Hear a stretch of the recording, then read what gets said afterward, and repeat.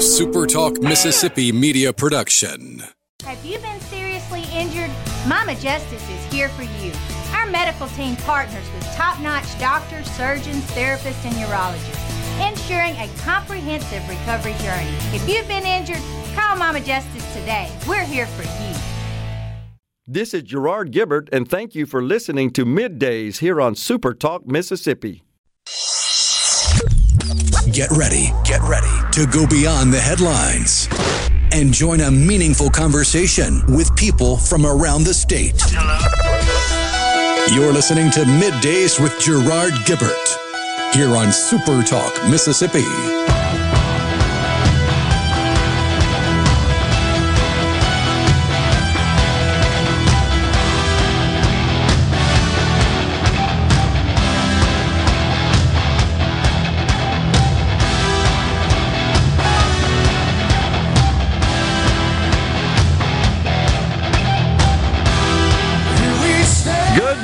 Everyone, and welcome to Middays Super Talk Mississippi. I'm your host, Gerard Gibbert, along with Rhino in the Element Wealth Studios, kicking off a brand new week, guiding you through the middle of your day with facts, fodder, and fine music. Morning, Rhino. Howdy, howdy.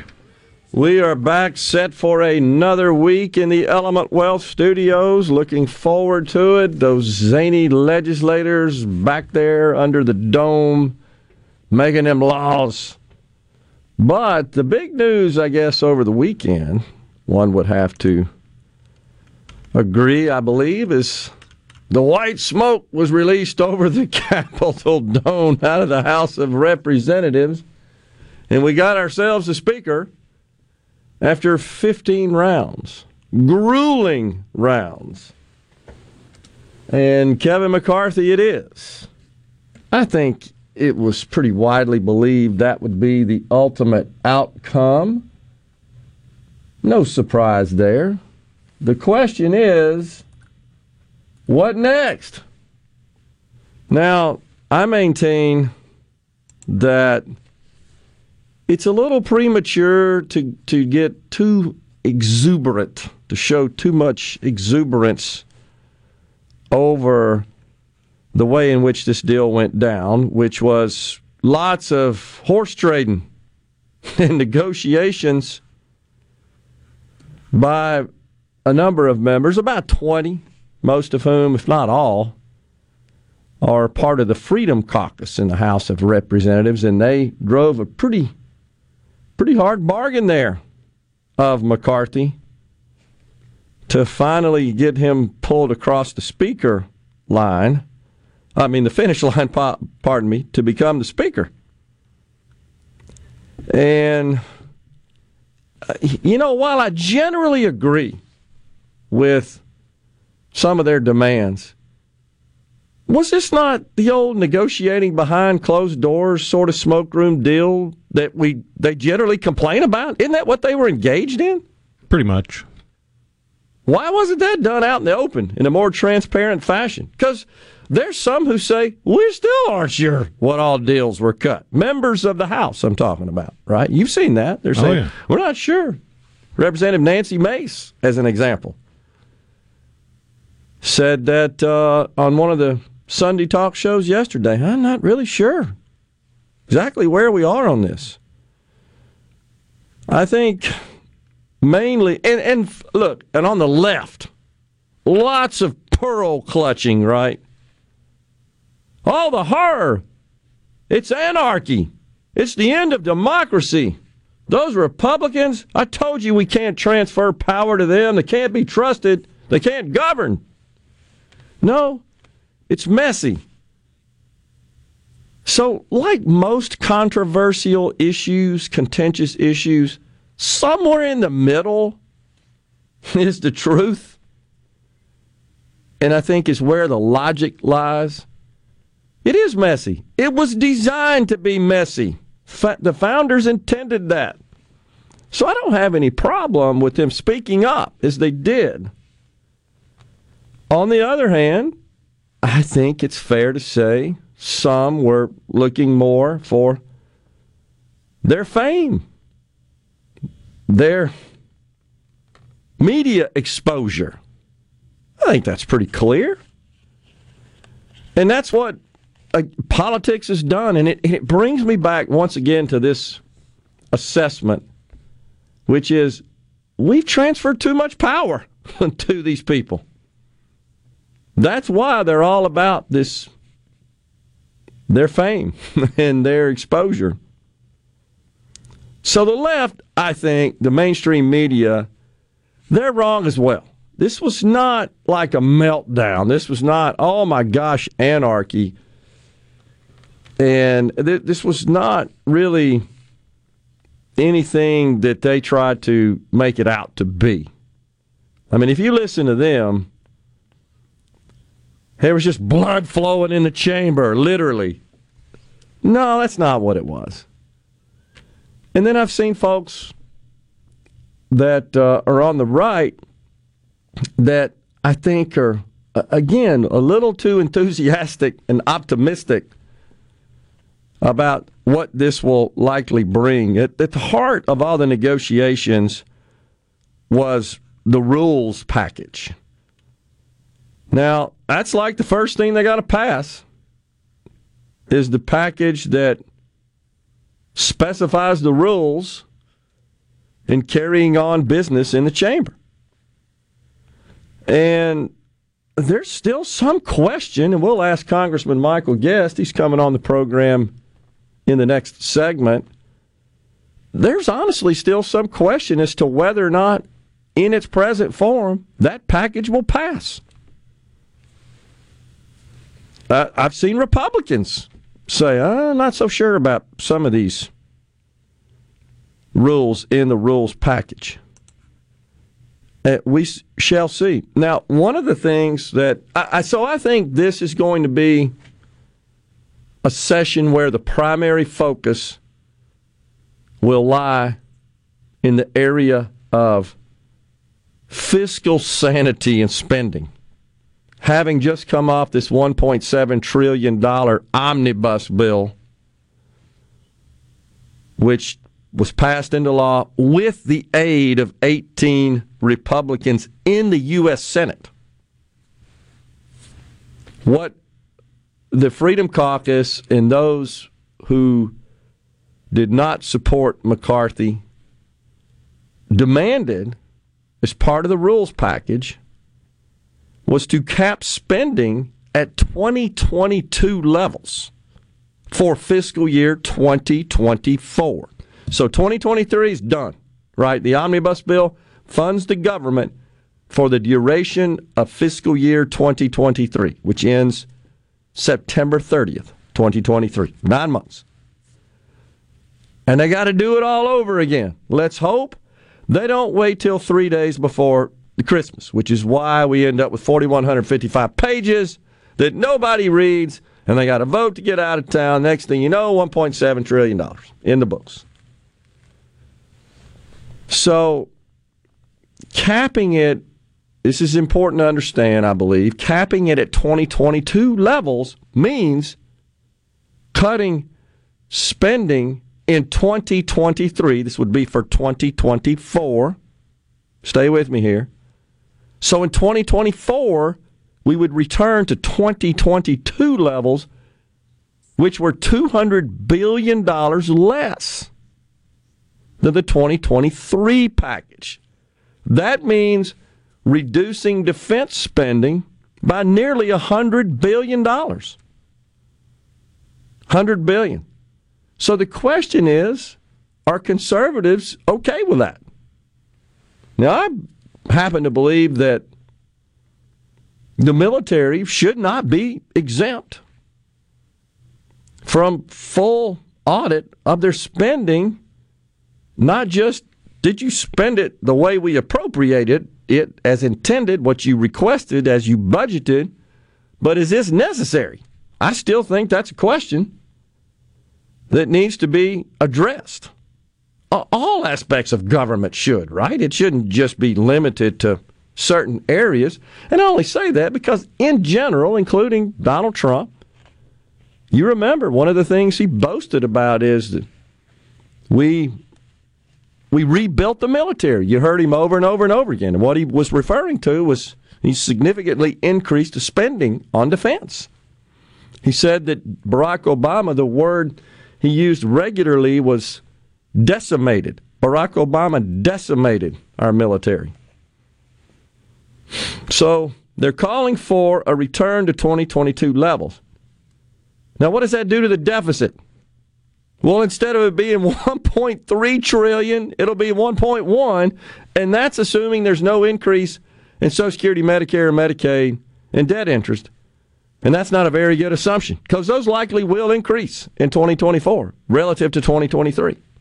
That's mandatory spending, which cannot be touched without 60 votes in the U.S. Senate. So that's what he's asking for. What are the things they're asking for? We'll get to, but that's top of the list, certainly amongst those demands. And we'll get to more of those issues as well, as we've got Congressman Michael Guest joining us after this break here on Middays. Just getting started in the Element Wealth Studios.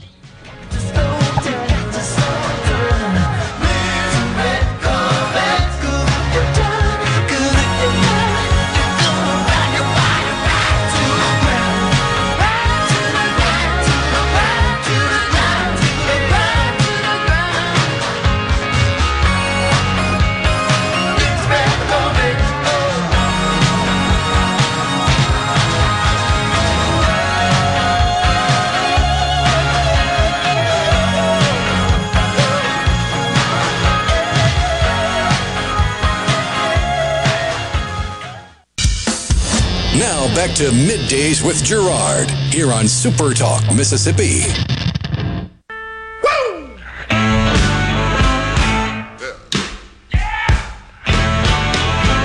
Now, when I was a young boy,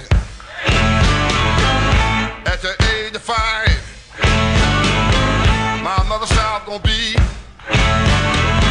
the greatest man alive. But now I'm a man. Welcome back, everyone, to Middays, Super Talk, Mississippi. I want you to believe me, baby. We are live in the Element Wealth Studios. Joining us now, Congressman Michael Guest. He represents Mississippi's 3rd Congressional District. Morning, Congressman. Thanks for joining us this morning on Middays. Good morning, Gerard. Thanks for having me on. Yes, sir. Well, you worked a little overtime this past week, didn't you? Well, I think the taxpayers got their money's worth out of all the members of Congress. So we worked late nights, pretty much all day and into the wee hours of Saturday morning. But after a 15-round heavyweight fight, we were able to select a speaker, and now today we will move on to the rules package, and then hopefully be able to get to legislating. Yeah. Well, for those of us who are political junkies, it was fascinating. It was intriguing. This is just not something you typically see. Obviously, haven't seen this many votes for a speaker in a long time. Civil War. Yeah, so exactly. I think it's been over 100 years since we had actually had a speaker's race go to multiple votes, and it was pre-Civil War before we had a speaker's vote that went as many as we had, which was 15. But look, I think it was a healthy debate. You know, I think some people want, particularly those in the mainstream media, wanted to portray this as chaos within the Republican Party. But this was us trying to make sure that we could finalize the rules that we need to govern now that we're in the majority. And I think that we are going, as Republicans, are going to come out much stronger. On the other side, we're going to have a rules package, which we will vote on today, which I think will benefit the American public. And so while it may have taken several days to get there, it was part of the process, and we as a caucus, we as a party, and I think we as a country are going to come out stronger on the other side. Yeah, and I agree, and we just were talking about that in the last segment. You're so right. The left-wing mainstream media was really throwing rocks at this thing, and I think trying to push it as a much bigger conflict and more disarray than was really occurring. It's healthy to have these kinds of debates.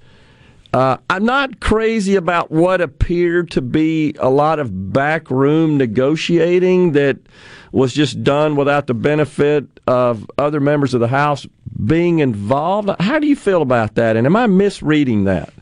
Well, I think that, when you've got 220 plus Republicans, you can't bring everyone into the negotiating table. And so what they tried to do is they tried to bring in key elements or key leaders of those individuals who supported McCarthy and those who were holding out for changes to the rules package. And again, looking at this and looking at the product that came out, I think that we have a very aggressive rule package and a rule package that is going to help Republicans and help conservatives better be able to govern. I mean, we look at the fact that now we're back to the rule that one person can call a motion to vacate the chair. That's been the rule up until Speaker Pelosi took over. Right. And Pelosi changed that because she didn't want her members to be able to have a vote of no confidence. In the rule package, we're going to have in there that we're going to have a 10-year balanced budget. Wouldn't that be amazing if we could work toward actually getting rid of this $32 trillion in debt and once again balancing the budget, something that we've not seen in probably 30-plus years. We've agreed that we're going to vote on things such as the Texas border plan, term limits, something that I think would be a great thing for us to look at, ending the public health emergency.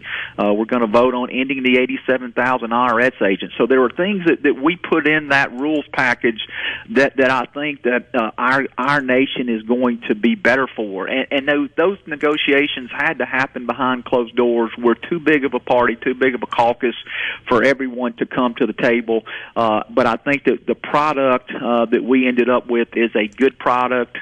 Everybody who you ask may have said, well, I wish there would have been this change or that.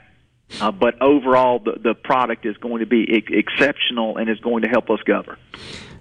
How do you feel about the rules package getting the necessary votes to pass and be implemented? What's your confidence level there?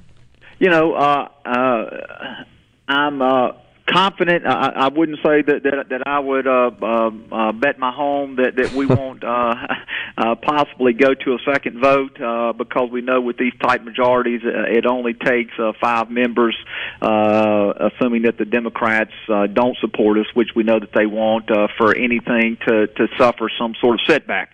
But look, we're ready to get to the business of the American public. I know Tony Gonzalez from the state of Texas, a member that I have a great respect for. He has probably the largest section of southwest border of any member of Congress. I've been down to his district with him as he has led border tours.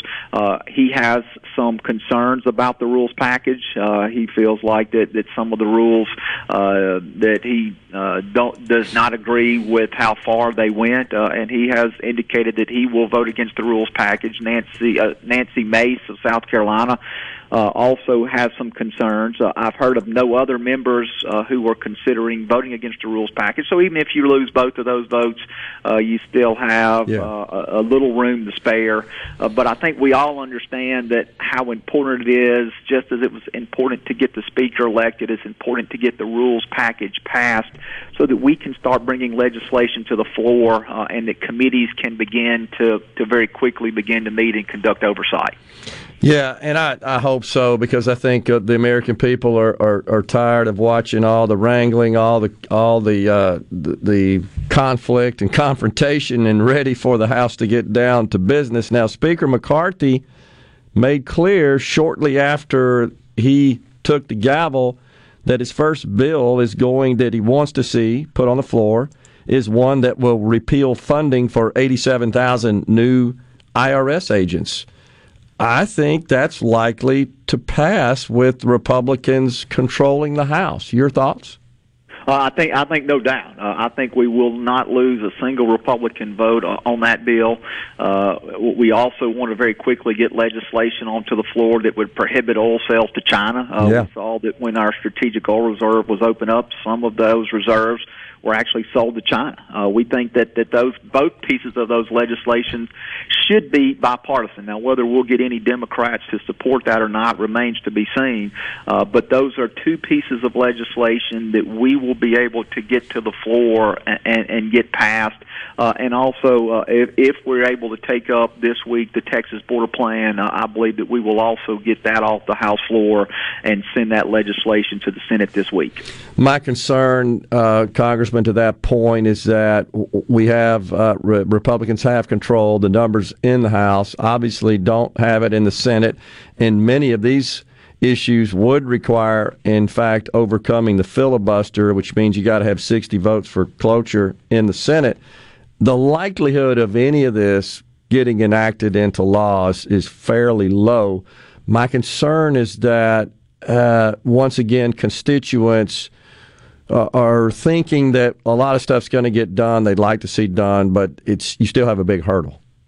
That's right. While we will be able to get much of our legislation out of the House, you're going to run into a roadblock in the Senate. The Senate is controlled by Democrats, and you're right, even if you were to get a majority, you still have to then overcome a filibuster. So if you had all 49 Republican senators on board, you've got to get a minimum of 11 Democrats to advance legislation to debate and to a vote. And then you also have the possibility of a Democrat who's in the White House who would veto the legislation. Right. And so I think one of the things that we have to be prepared to do as a House body is to use the power of the purse. Revenue bills have to begin here in the House. We've got to use the power of the purse to be able to force some of these changes. And so while we may pass a bill this week that would defund the 87,000 IRS agents, that may be something that we don't that we later put in additional budgetary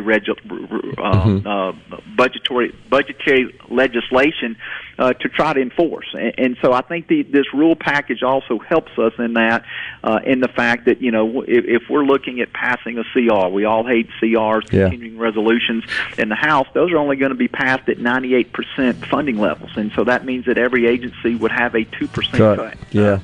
Those are good things to get our physical House back in order, and then we use that to enforce things such as this 87,000 IRS agents defunding. We got a break right here. Let's continue this discussion with Congressman Michael Guest after the break. Appreciate you joining us this morning. We'll be right back. Keeping nothing on again. Tell her where you gonna be. Live on out your fantasy. Sleeping late and smoking.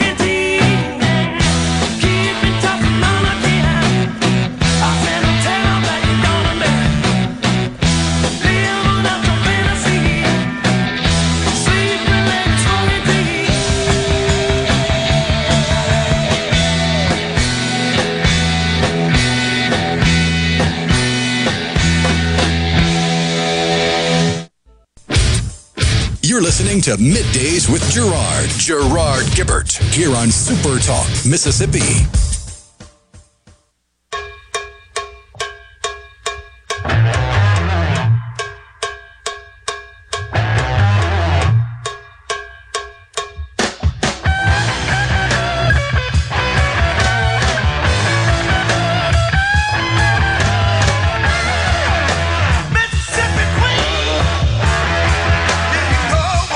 Welcome back, everyone, to Middays, Super Talk, Mississippi. We've got Congressman Michael Guest on the line with us. So, Congressman, we should also point out that today is Law Enforcement Appreciation Day. I know that you are a staunch supporter of those who serve in law enforcement, as are we as well. And so we just want to extend our gratitude to them on this day, and just wanted to remind you of that. I know you do the same. Well, and I hope that your listening audience will just remember, all the sacrifices our law enforcement officers make every day for us. They have an incredibly difficult job. They routinely risk their lives every day, not knowing when they put that uniform on each day if they'll come home to their family. And we need to thank them for the service that they provide our communities. And so I know that you and many of your listeners feel the same way about law enforcement I do. They are our unsung heroes, and I hope today that we will remember them for their sacrifice and their dedication and commitment to their community. Absolutely. So just continuing our discussion about some of the legislative matters that the Freedom Caucus in particular, and we should point out it's not just them. These issues that they negotiated for in the rules package and just in legislative agenda in general, you and many others support these as well, and so does Kevin McCarthy. I think they were just looking for a little bit more beef and a little bit more of a commitment out of Kevin McCarthy as part of being Speaker to ensure that these things would see the light of day and be deliberated and hopefully get an up-down vote on, even if we don't think we can get them into law. That's right. As all conservatives should be extremely proud of this rules package. And so this is not a rules package that pits the Freedom Caucus against other members of the Republican Party. This is something that we all agree on. I mean, I think when you start looking at things such as, the fact that the Congressional Budget Office is now going to provide us an inflationary impact on legislation. I mean, that is great. We've seen runaway inflation caused by government spending, and for us to put that rule and requirement, a very common sense rule and requirement into place, that's going to benefit the American people. To do something such as to say that if there's going to be any attempt by anyone to raise taxes, it's going to require a 3/5 majority. 60% of the members of the House would have to vote to support that. The Holman rule, which would allow us as Congress to come in and to defund certain accounts within agencies, and even able to defund positions. Those are things which we are going to be able to use as a Republican conference to hold the majority accountable, to hold the administration accountable, and to be able to make sure that we have the ability to change the nation, to change the direction of the nation, which is what we were elected to do. And so this is a win for conservatives, and I want everyone to know that. And I think that this is something that we are going to be much stronger, and we are going to be able to do the job that we were elected to do with this rules package in place. It feels like, Congressman, that what was driving much of this debate and why I believe that these 20 members were so dug in on this is because of how the chamber has been run under Nancy Pelosi. Because everything you just talked about didn't occur. She controlled every bill that made it to the floor. There was no debate. There were no opportunities for amendments to be offered. I know you told me several times when I'd ask you just one-on-one, are you getting to participate in any of this? And you said no. She blocks us all out of everything. You're exactly right. I mean, rank and file members, including myself, have been very frustrated over the last 4 years with the way that the House has been run. The House has been run as a dictatorship. Everything has to go through Nancy Pelosi. She limits amendments on the floor. She does not require bills to go through committees where committees can actually mark the bills up and make changes. Many times we're just given the ability for an up and down vote. I think of the $1.7 trillion spending package that came over right before Christmas. That bill was negotiated in the Senate. The bill was then drafted. A 4,000-plus page bill was drafted in the Senate, even though that should have been that process should have begun in the House. The bill was then passed out of the Senate, sent over to the House. We weren't able to offer any amendments. We weren't able to offer any changes. We just had to have an up or down vote on a bill that we had none of the process in drafting the legislation. That's not how Washington, D.C. should work. Washington, D.C. should not be driven from the top down, but from the bottom up. And this rule package is going to allow that. It's going to prevent something like that from happening again. It's going to allow us to actually go on the floor and offer amendments. It's going to have us allow rank-and-file members like myself to have greater input and not just be forced to vote up and down, but giving us the opportunity to change legislation and make it better before it's voted on. And so this is going, I think, really to create something that we've not seen in the House of Representatives, at least since I've been here. We're going to see the House run entirely differently than it's been under the last 4 years under the rule of Nancy Pelosi. Effectively, the Nancy Pelosi House of Representatives. The whole country had one rep. It was Nancy Pelosi. She pretty much neutralized everybody else except her most loyal advocates, I guess. And there's another thing that is being sought here is a permanent bill to prohibit taxpayer-funded abortions. Explain the Hyde Amendment to folks, because we actually have to include that amendment in every package. Yeah, every year as we are negotiating spending, something that has been attached every year for a number of years now, probably 20 plus, has been the Hyde Amendment. And the Hyde Amendment just says that the federal government, there shall be no federal funds spent on abortion. So again, as you explained it, no taxpayer-funded abortion. But each year that amendment expires. And so we have to continue each and every year negotiating to keep that in. And so what we hope to do is legislatively pass legislation that I think that the American people agree with, which is that the federal government shall not pay for any abortion. Abortion, we now know, has been passed down to the states. Each state can be able to make whatever restrictions, reasonable restrictions that they want to put on the protection of life. And I believe that taxpayer dollars should never be used in any instance whatsoever to pay for an abortion. And that's all we're asking, a very simple bill that would prohibit that. And so we're not having to continue year after year to fight and argue with the Democrats over whether the Hyde Amendment should be included. It will be legislatively mandated. That issue will be put to rest, and short of a subsequent Congress coming in and passing legislation to change that, that will not be a question and will not be an issue of debate going forward. President Biden heads down to the border, but I don't really think that folks are in his orbit are making sure he sees the real situation down there.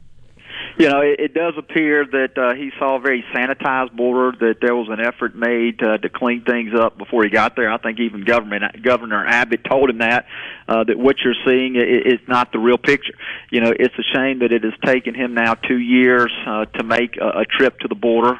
We've seen that the number of border crossings in this fiscal year is already broken records and will continue to do so. This administration has done nothing to secure the border. They've offered nothing but excuses.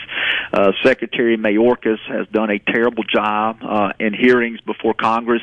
He has repeatedly told Congress and the American people that the border is secure, that we have operational control, and the numbers don't bear that out. In talking with the rank-and-file law enforcement officers at CBP who were there on the front lines, they will tell you the exact opposite of what Secretary Mayorkas is telling the American public. And so while I'm glad that he finally decided it was important enough for him to make a trip to the border, I still don't think he grasped just what a crisis that we have on our southwest border. Do you think we'll see a Republican-led effort to either impeach Mayorkas or defund his agency until he runs it in accordance with law?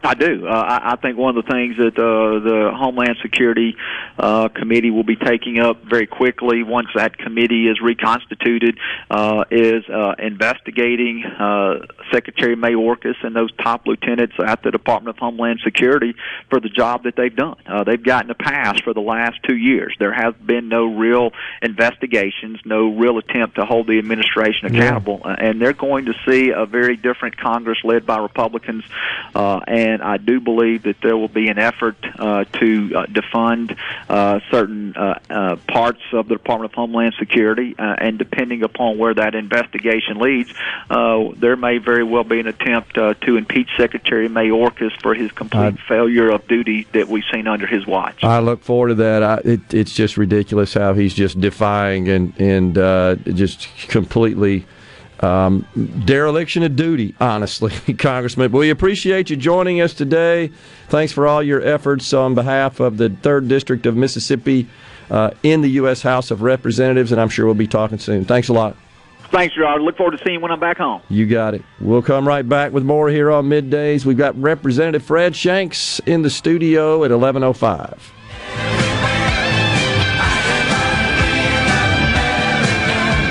You're listening to Middays with Gerard here on Super Talk, Mississippi.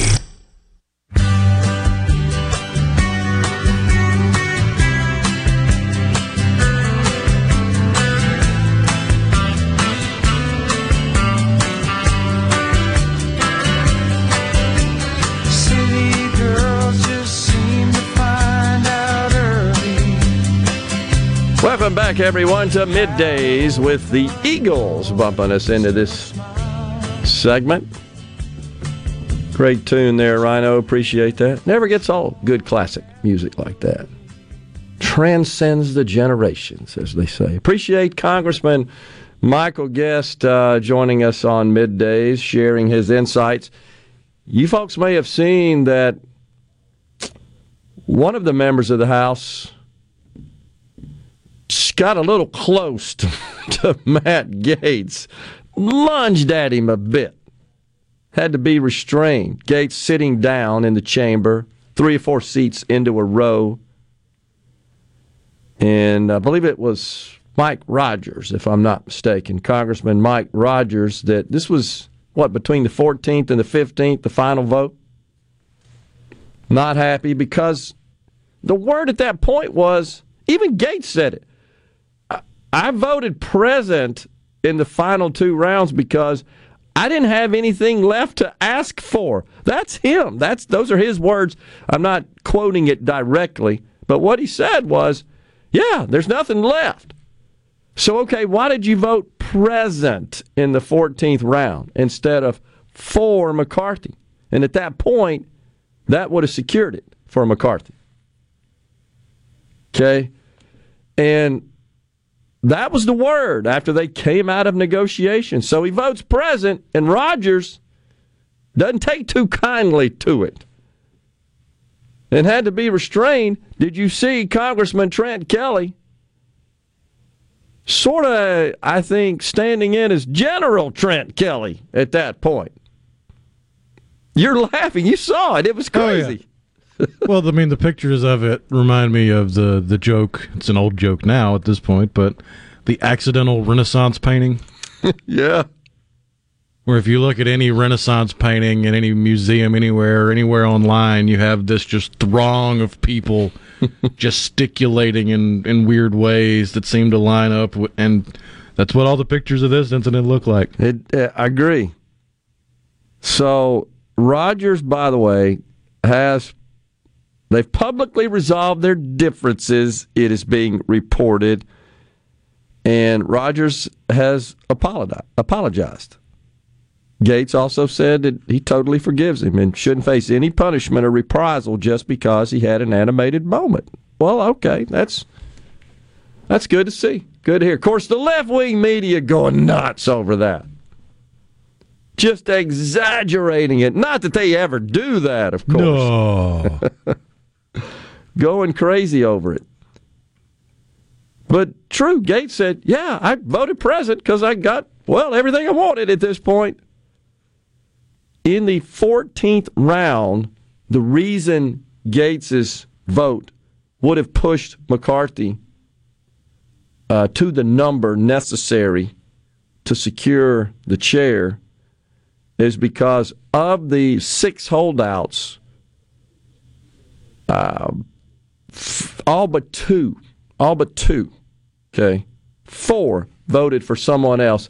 And just to clarify, folks, what the rules say is that in order to win the speakership, one has to receive a number of votes, a majority of the number of votes for a person, a name, I think is literally what the rule says. So voting present takes those votes out of the equation.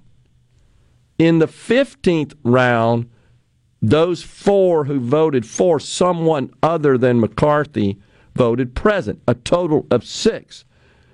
Now, between the 14th and 15th, the drama was whether or not they're going to adjourn, because a motion was made to adjourn, and they're tallying the votes.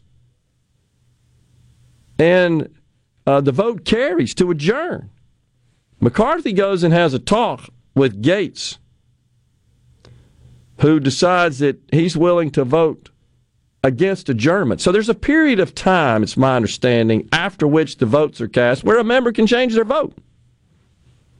So if you recall, watching that unfold, it was fascinating on television. McCarthy runs back up with Gates to the chair and says, look, we got the votes to stay in session. And sure enough, because they reversed the votes, and then they retook it, in the 15th, you got 6 present votes, and McCarthy becomes the speaker. That literally is what happened. I mean, it's historical, and it's fascinating. Now, I will say this. I was a little disturbed by what I thought was over exuberance on the part of McCarthy having won, like with the gavel in the air and clenching his fist, and that's again is when I start scratching my head and thinking, have we conferred too much power here? But now Chip Roy said yesterday on the Sunday shows that, well, what we did here in all these negotiations and with the rules package, we've made the speakership more one of a ceremonial position as opposed to an authoritarian position. So what he said. That's what Chip Roy, Representative Chip Roy, one of the detractors, by the way. But we're stepping aside for a break. Who ultimately did vote for McCarthy? Stepping aside for a break, Representative Fred Shanks is next.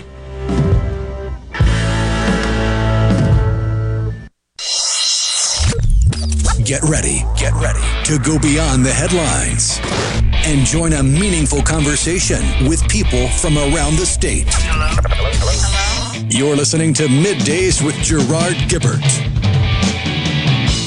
here on Super Talk, Mississippi.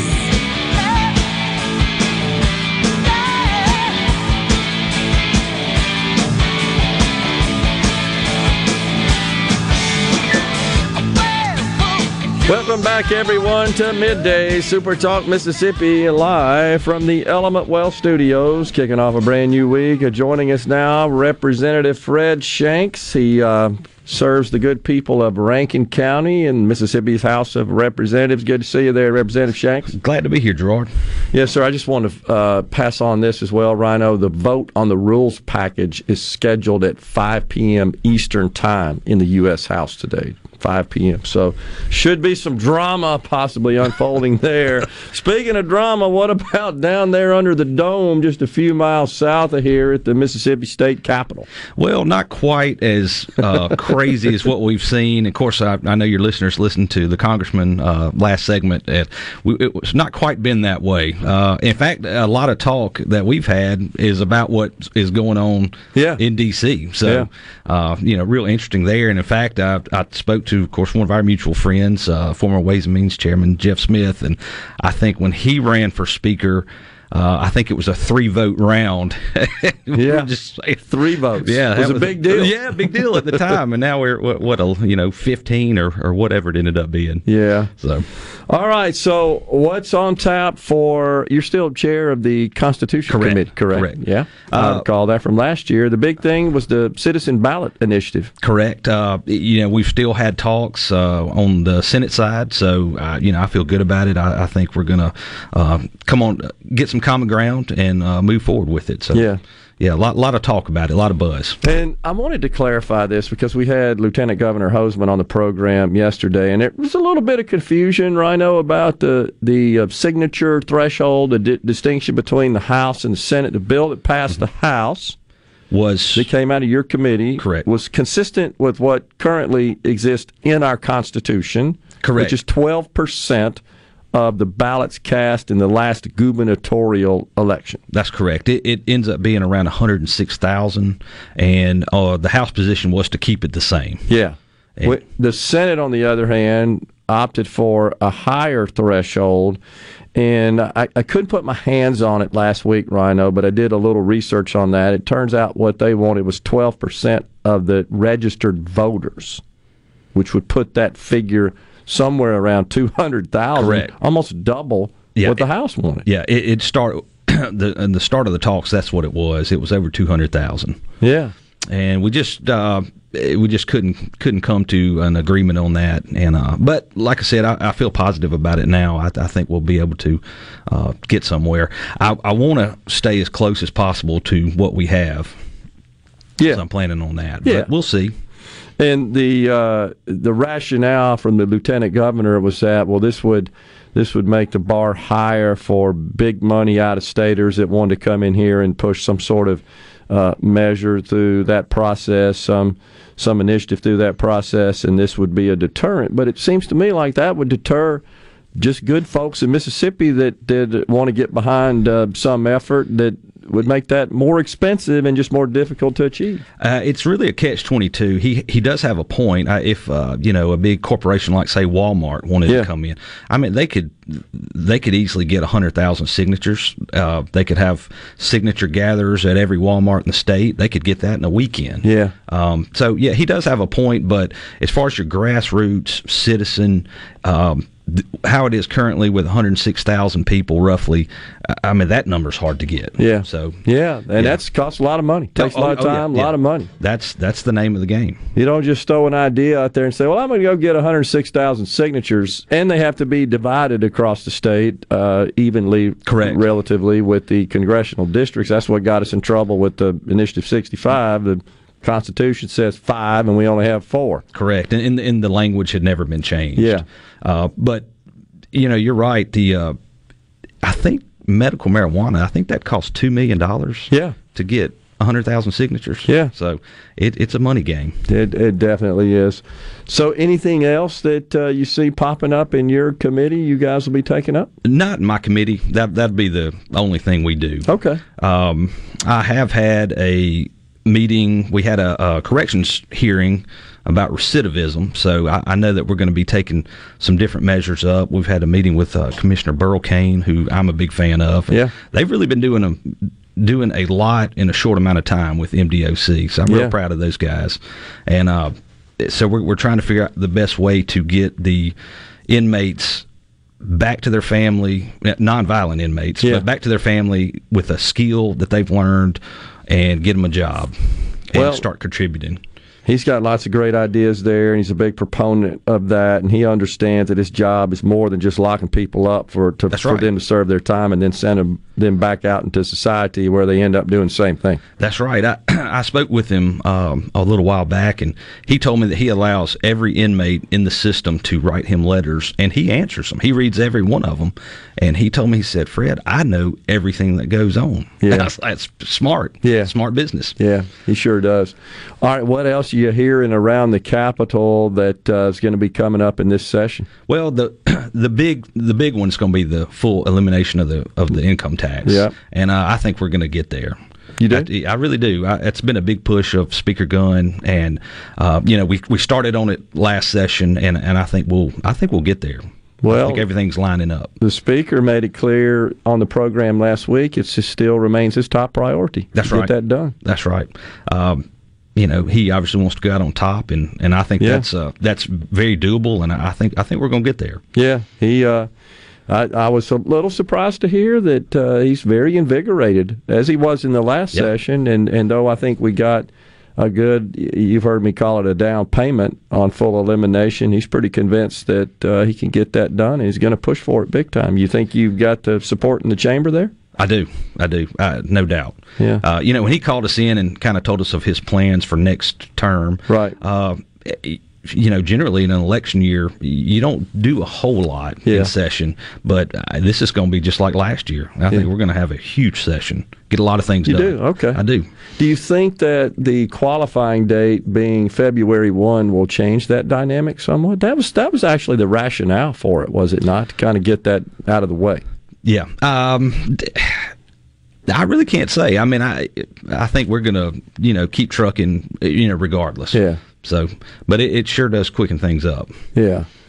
Well, last session, a number of high-profile issues that were addressed. This session, the elimination of the income tax seems to be top of mind again. A repeal of the certificate of need laws, that's going to probably come up again. Medicaid expansion likely will come up again. We'll see certainly where that goes. I know the lieutenant governor is pushing for year-round K-12 school. Yeah, I've been hearing a little bit about that, and it's created some buzz, but I don't know all the particulars on that one just yet. But yeah, it's certainly gotten brought up. I hope it's not a situation where it's mandated of all districts by the state at the state level. I think that decision ought to rest with the individual school districts. I would tend to agree right now, and I have not spoken to my district about it just yet. Kind of get their thoughts on it, but that's coming. Okay. Yeah, that's on the way. What about our fiscal condition? Our financial condition seems to be quite strong. The Speaker and the Lieutenant Governor on the program last week both touted that, feeling that the Republican-held government has really been very responsible with respect to spending and filled up the rainy day fund, produced these surpluses.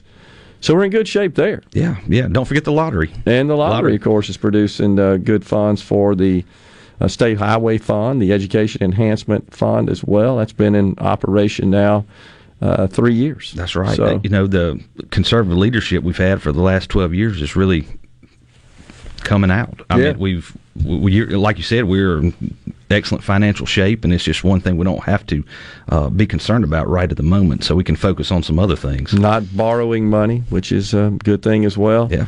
Speaking of election year, you running for re-election? I'm going to run for re-election, absolutely. Okay. Yeah. I absolutely love this job. I would go year-round if I could. I do work hard in the off-season helping people, and myself and the other Rankin County delegates, we all went and qualified together. It's kind of a little thing we do. Yeah, I saw that. Yeah, pretty neat, and looking forward to it. And that's probably been the biggest buzz at the Capitol is, who's qualifying, who's running for what, who has opponents, who's not coming back. Yeah. Yeah, that's been the big talk. Any surprises? I saw where Representative Dana Criswell has announced he's not going to run. Correct. For DeSoto County. I think he set a kind of a term limit for himself, and he's not coming back. So and I think a couple other ones are doing the same, kind of on the north end of the state. That's what the buzz is for sure. But we'll see where all that shakes out. The good news is we're going to know in about 3 weeks. That's right. We don't have to wait very long. Who knows coming in? Well, we appreciate you joining us, and look forward to a productive and fruitful session. Absolutely. Thank you, Gerard. Representative Fred Shanks from Rankin County has been our guest on Middays. We're stepping aside for a break. We're coming right back.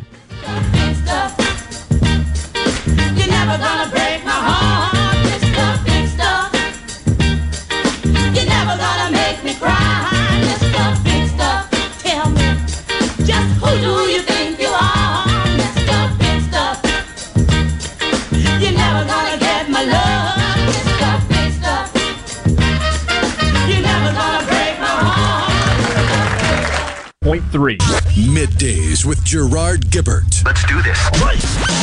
On Super Talk, Mississippi. Let's go.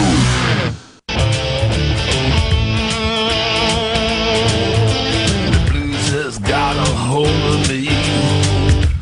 I believe I'm getting dizzy.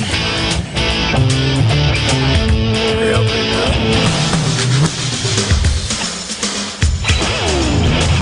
Welcome back, everyone, to Middays, Super Talk, Mississippi.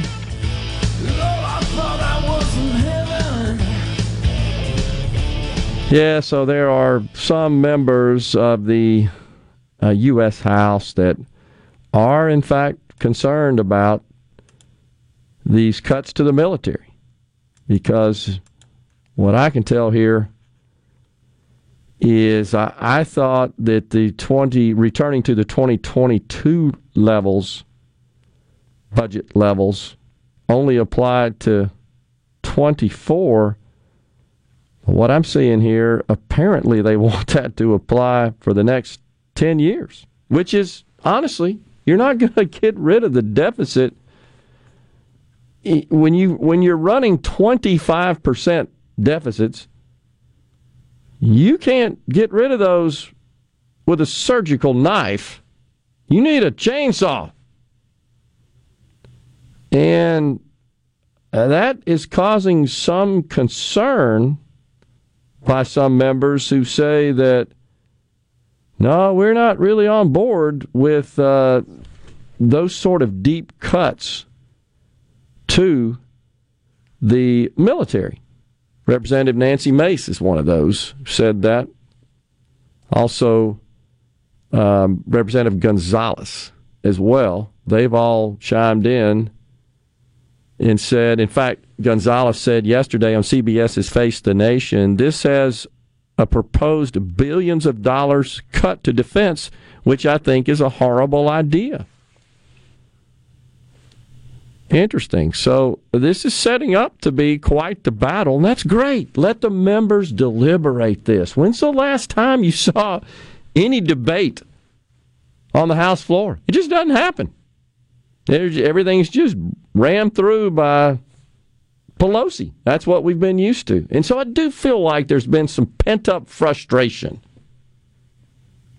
And I think it all culminated in this negotiating back and forth between some members and Kevin McCarthy. And I think that's perfectly fine.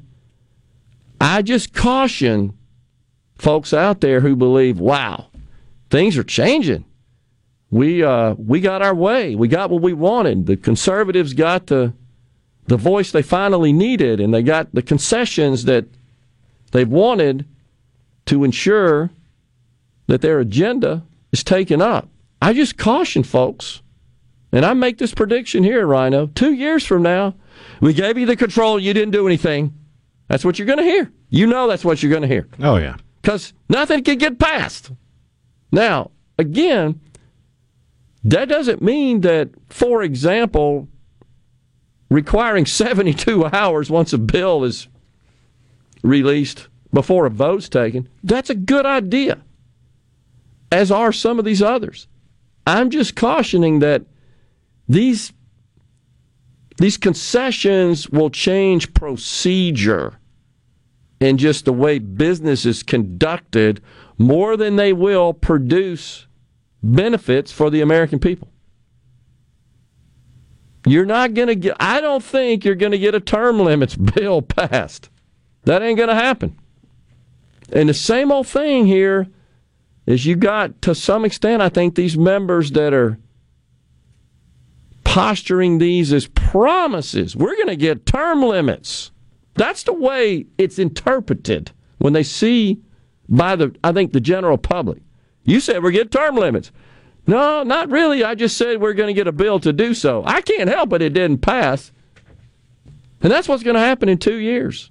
All this stuff is going to get taken up, I believe, unless McCarthy breaches his promise, and I don't really think that'll happen because only one member takes to stand up and call for force a snap vote on the spot in the chamber of a vote of confidence.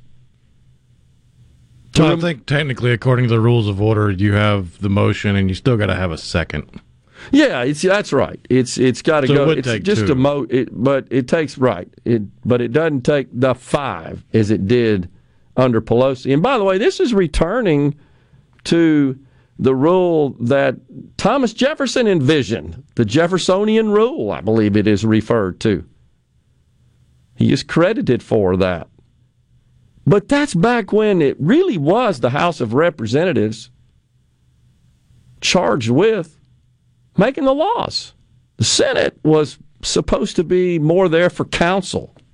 Because remember, senators were put in those positions, in those seats, by state legislatures, not the people originally. That was the design.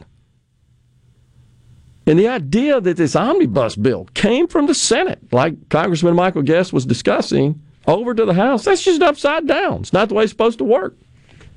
So returning to regular order is what we got to do. Now, Jim Jordan did say we want to root out woke policies dealing with transgender recruits and racial bias and white supremacy and privilege walks and all that nonsense in the military. I totally agree. And I think it is completely appropriate for the Congress to say, hey, Pentagon, we ain't giving you any money until you return to what your mission is, focusing on what your mission is, which is to keep the bad guys from blowing us up and killing the enemy. That's really what you're in business for. Not to talk about and promote these policies that allow members of the military to get gender affirmation surgery and placing that at the top of your priority list and requiring the cadets of West Point to identify their privilege.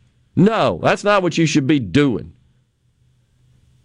And promoting based on physical attributes as opposed to merit.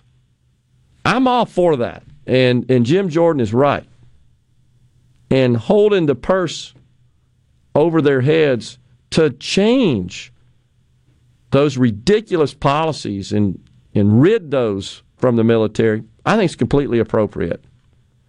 I just, again, caution, even though the first bill that's going to go to the floor is, according to what McCarthy's saying, is defunding the 87,000 IRS agents, which was provided for from a funding perspective in the Inflation Reduction Act, that's likely to pass the House.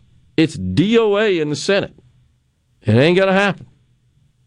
Now, do we get some votes on the record? Certainly in the House.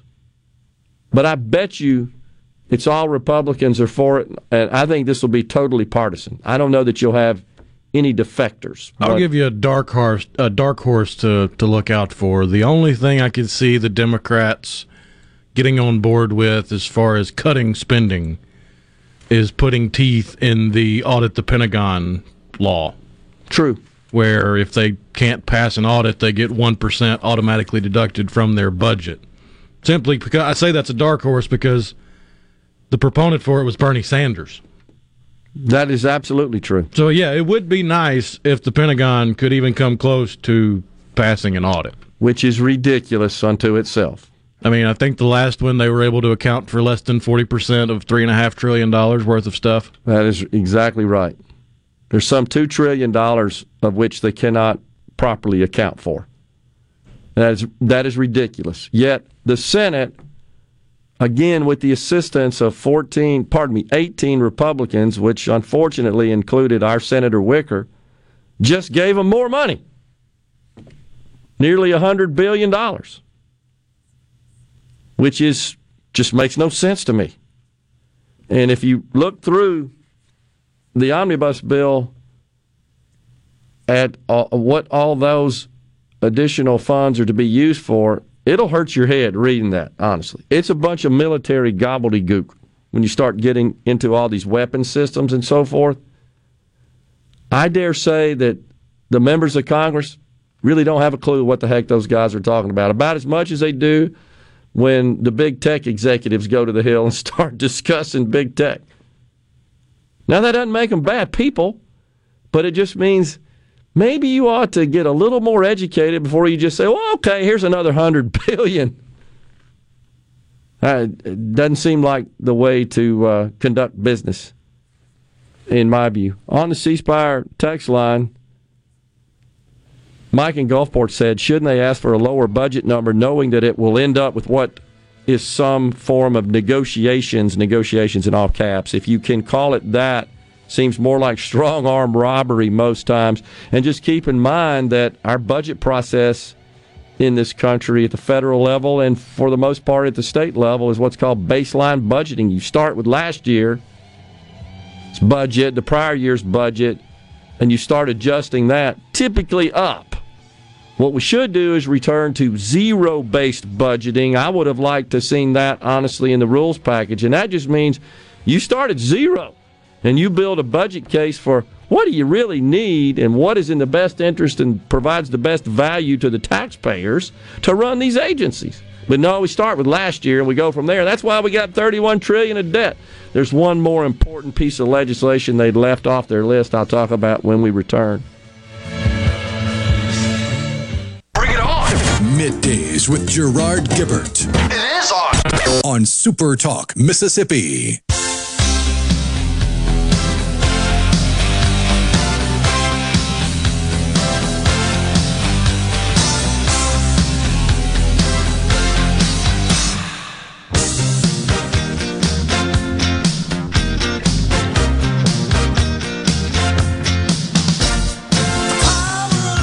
We are back in the Element Wealth Studios. It's a brand new week here on Middays, Super Talk Mississippi, down at Mississippi Blood Services tomorrow in Flowood at the main headquarters. Looking forward to that remote. Gary from Tishomingo says, thing is, 3/4 of people listen to the fake media. I can't even get my family members to tune in to Newsmax. Fake media should be held to report actual news. I would take anything from Newsmax with a grain of salt as well. Yeah, I'd be careful with that. I'll discuss something along those lines to your point there, Rhino, in a second. Going to go through a couple of more texts. Ken in West Point says, President should not be allowed. They are paid to make a decision, yes or no. That would certainly change the dynamics quite a bit in lawmaking at all levels of government and decision-making, policy-making in all levels of government. We wouldn't have a speaker today, right now, if that were the case. I'm not sure we'd ever get one without the option to vote present. We just keep having votes. Unending. So it's an opportunity for a member to not cast a vote if they don't, I guess, totally support whatever is being voted on, but they're not going to stand in the way, so to speak.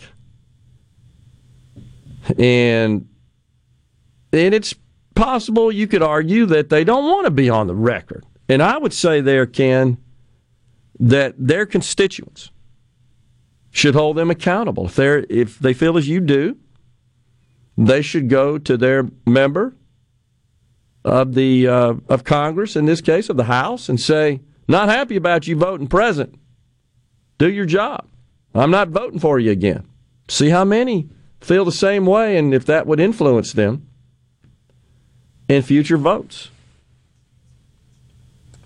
Ben from Madison says, Fred Shanks is the man. I appreciate him standing up for the citizens. I shared that with him, Ben. Appreciate that before he got out of here. And there was somebody else that said that they should not be allowed to vote present. Who was that, Rhino? You see that? I don't see it, but we'll find it. I remember when Representative Trey Gowdy gave the speech about the military and made the point that the military is not an equal opportunity employer. I think he's spot on. That's on the C Spire text line. Problem is the enemy has infiltrated the government, says Carol in Starkville. And the problem with that, Carol, is that I think I have a pretty good idea of who you would consider to be the enemy. And those people as well would consider folks on the opposite side of the aisle or the opposite side of government philosophy to be the enemy. And that's the fundamental issue is both sides, if you could agree that there are two sides, point to the other as ending democracy. There's certainly no consensus. It goes back to we can't decide on how many genders there are. So that's an issue.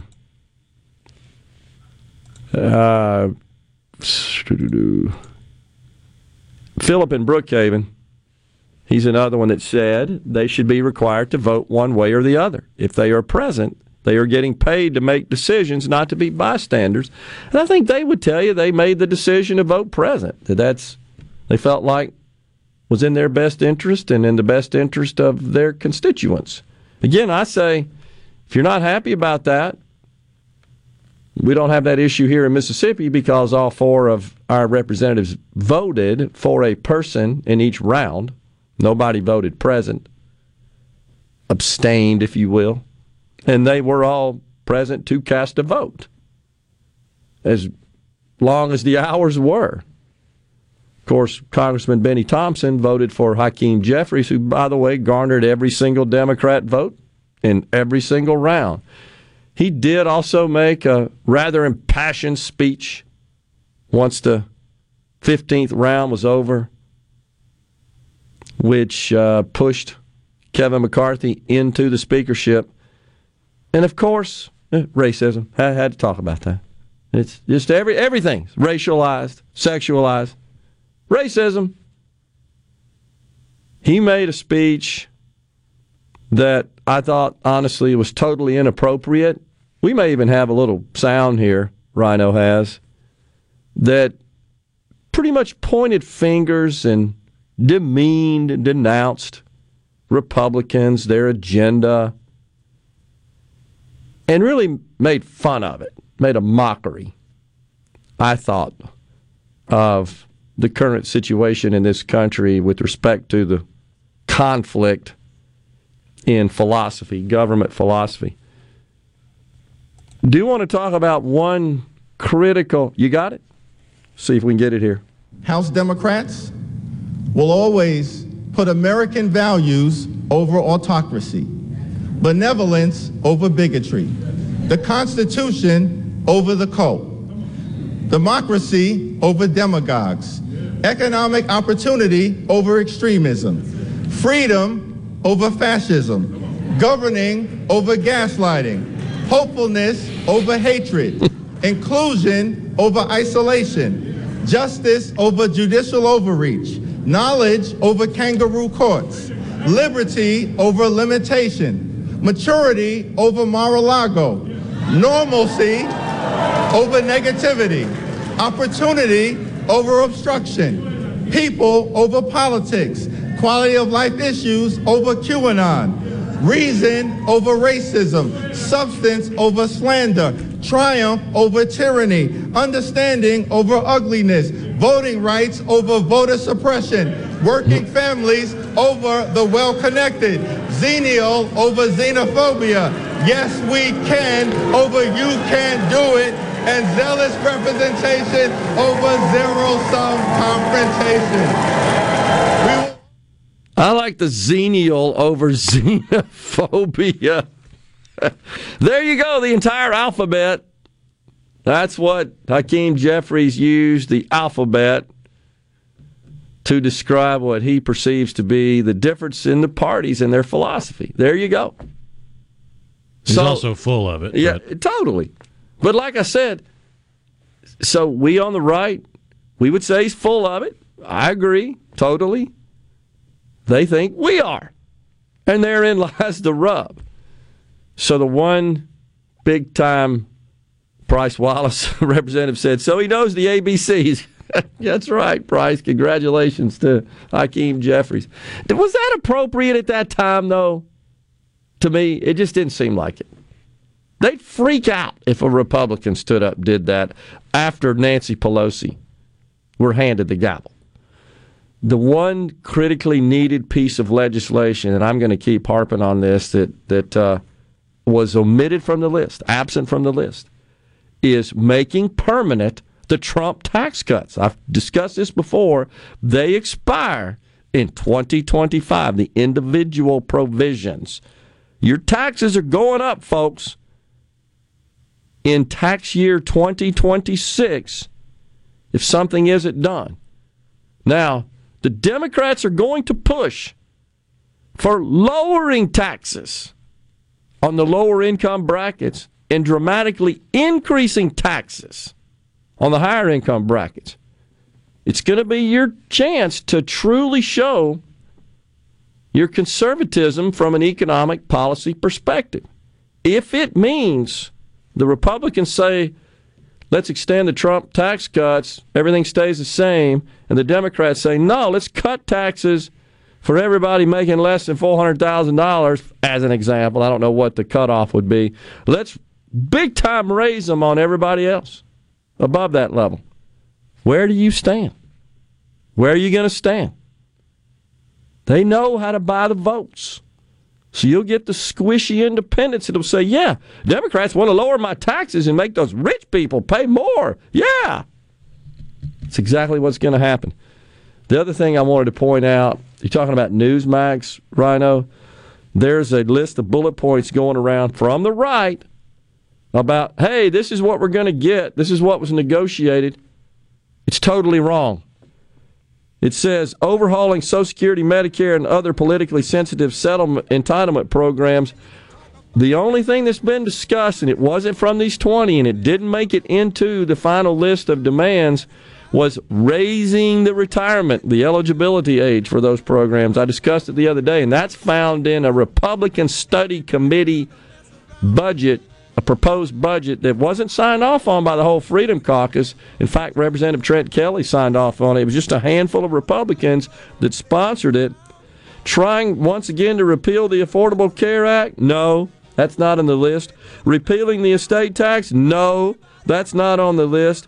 Boosting defense spending? No, that's not on the list. In fact, just the opposite. They call for, you see the problem here? These are right-wing people that are putting this stuff all over social media, and it's wrong, wrong, wrong. And people believe this crap. Coming right back, final segment. Everybody's doing the mess around. Are we going to do this? Middays with Gerard Gibbert. Keep rolling. 3, 2, 1. On Super Talk, Mississippi.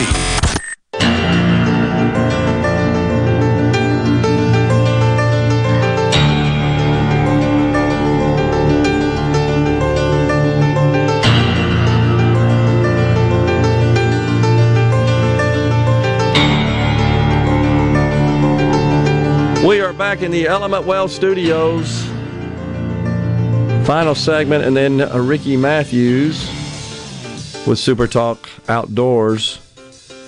Jeff in Grenada says, why do politicians think you can pick a cutoff like $400,000? Huge difference between $400,000 salary in Mississippi versus New York. Mississippi, example, would have infinitely more disposable income, apples and oranges. Well, not infinitely more disposable income, because the federal taxes on $400,000 would be applied the same in Mississippi as in New York. State taxes would certainly be different, and your state tax burden overall would be higher in New York. But that's when you move to a different state, Jeff. In accordance with the Constitution, you cannot levy federal taxes differently across the 50 states. Has to be consistent. Yeah, but you also got to consider cost of living. Yeah, it's the cost of living. I mean, $400,000 a year in Silicon Valley, you'll have a small apartment, if you're lucky, a reasonable ride that's not going to be anywhere near new. Right. Whereas $400,000 cost of living in, say, Tupelo, you're doing pretty well. Yeah. You probably drive a Cadillac. You probably got a 4-bedroom house. I totally agree. But I can speak certainly from experience. In our industry, the pay for similar jobs was generally higher, although we found ourselves, because we were recruiting all over the country, we were having to pay California wages, New York wages, to get people in Mississippi. Even though, as you said, the cost of living, and we try to go through that math exercise with them, and honestly, it just didn't work. You just had to hit the hip and pay the same wages. So it became consistent across the country. But from a tax perspective, the Constitution does not allow different forms of taxation by state. It has to be applied consistently. Steve in Starkville wants to know, where can we get the Real Truth News, other than your show, of course? It's a good question. And I don't know how to answer that. I know what I do is I filter through, and surely I know most folks aren't going to spend the time to do this. I do it for the show. I filter through a number of different news sources and media outlets that I feel like are reputable, and I cross-check those. And often then I go look at government sources, and I feel like the official government data, I certainly haven't seen anybody object. And I'm talking mainly about economic, financial data, et cetera. I go to, for example, the White House website.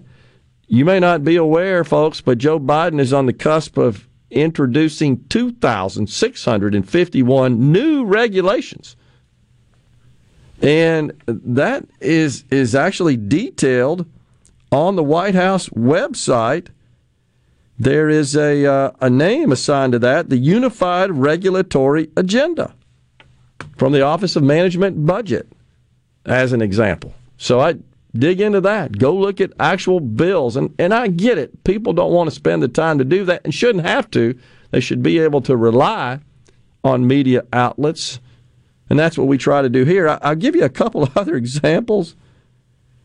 Is in this right-wing list of concessions that are being reported and widely distributed. Get this one, Rhino.